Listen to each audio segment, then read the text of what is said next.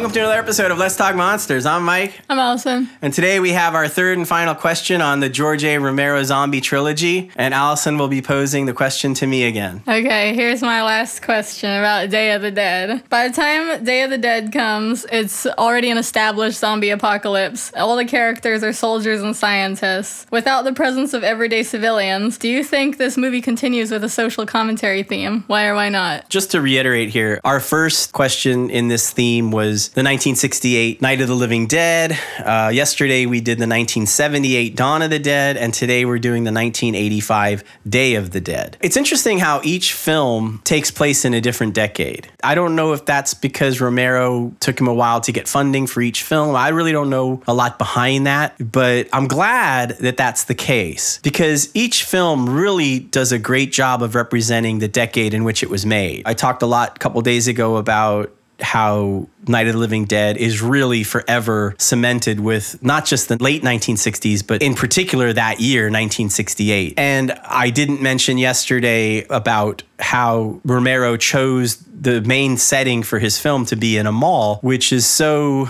typical of the 1970s. I remember when that film first came out and people were saying that, oh, it's such a perfect metaphor because people, you know, when I was a kid and all these malls were opening up and people say, oh, just people are just wandering around like zombies. They're just like want a place to go where they can walk around, you know, and just look at things. 1985 is an interesting year because we're certainly solidly in the 80s by then. And so many films in the 1980s really go out of their way. I think it was just something about the 80s to want to epitomize the 80s. When we think of Return of the Living Dead and we think of some of the zombies and the characters in that film, it's so 1980s. I mean, you've got the punk kids and the haircuts and everything from the 80s. What I love about Day of the Dead is that Romero didn't do any of that. You can watch Day of the Dead and there's no fashion statement, there's no nothing in there. There's no haircuts. I mean, maybe a little bit, but he really stays away from that stuff. And so because of that, I feel like Day of the Dead is the one film that does not reflect the time in which it was made as well as the other two films. Now, as far as the music goes, that's different. The music, the score in that film is definitely 80s, but that's another topic. Maybe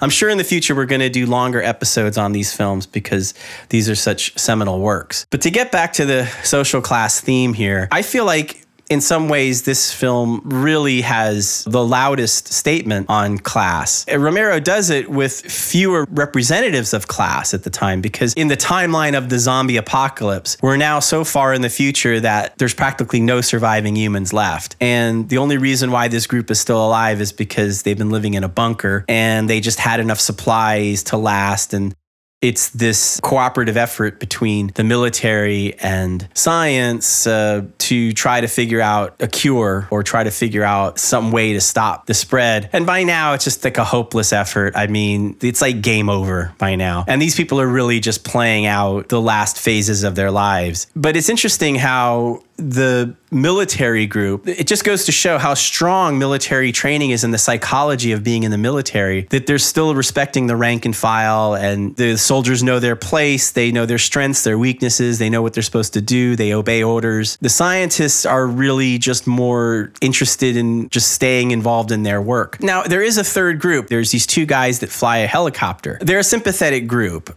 So our main protagonist is a woman this time. Romero said in an interview that he felt so bad about how he treated his female characters in the first two films that he really wanted to have a strong female character in the third one. Of course, this is also post-Alien with Sigourney Weaver, which kind of just reset everything when it comes to female heroes. Sarah is the name of the character, and she is very much a Sigourney Weaver, almost a Sigourney Weaver ripoff. And she's very tough. She knows how to take care of herself. But there's certain things about her character that are kind of interesting. First of all, she has a boyfriend who's one of the soldiers, and they never really explain it, but for lack of a better way of putting it, he's the wimpiest soldier of them all. She's attracted to men, but only men who are not as tough as she is. That's one way of reading it. Another way of reading it would be, well, she's looking for someone who has a softer side because maybe that's what she lacks. I don't know why Romero decided to include that she would be involved in a relationship. I think the movie would have been perfectly fine without that. Nonetheless, she winds up gravitating more and more towards the helicopter crew because that group of three, they're our protagonists. They're the ones who we as the viewers can identify with, because the scientists, especially the main scientist who they call Frankenstein, they refer to as Frankenstein, is almost pretty much batshit crazy. I mean, he's so immersed in his work. He just, he's just too zoomed in. He's socially retarded. He's just not very relatable unless you want to talk about very explicit, detailed scientific stuff. And then the soldiers are just not nice guys, especially the leader of the soldiers who has just recently taken command. And for some reason, he's like super into, it's almost like his lifelong dream was to take over command of this platoon, as if it matters at this point. He's really the villain in this film. We could say that he's sort of like the Harry Cooper of the group. You can't even go as far as saying that his decision-making or anything like that compromised the group, because it doesn't. I mean, basically, they're just stuck in this bunker and the zombies can't get to them. It really just winds up becoming less of a plot-driven film and more of a character study, even more so than the other two films. I mean, not that any of these films really have much in the way of plot. They're all sort of existential, character-driven stories, but this one in particular, because we're almost claustrophobic down there in the tunnels and in the bunker, you can really start to feel that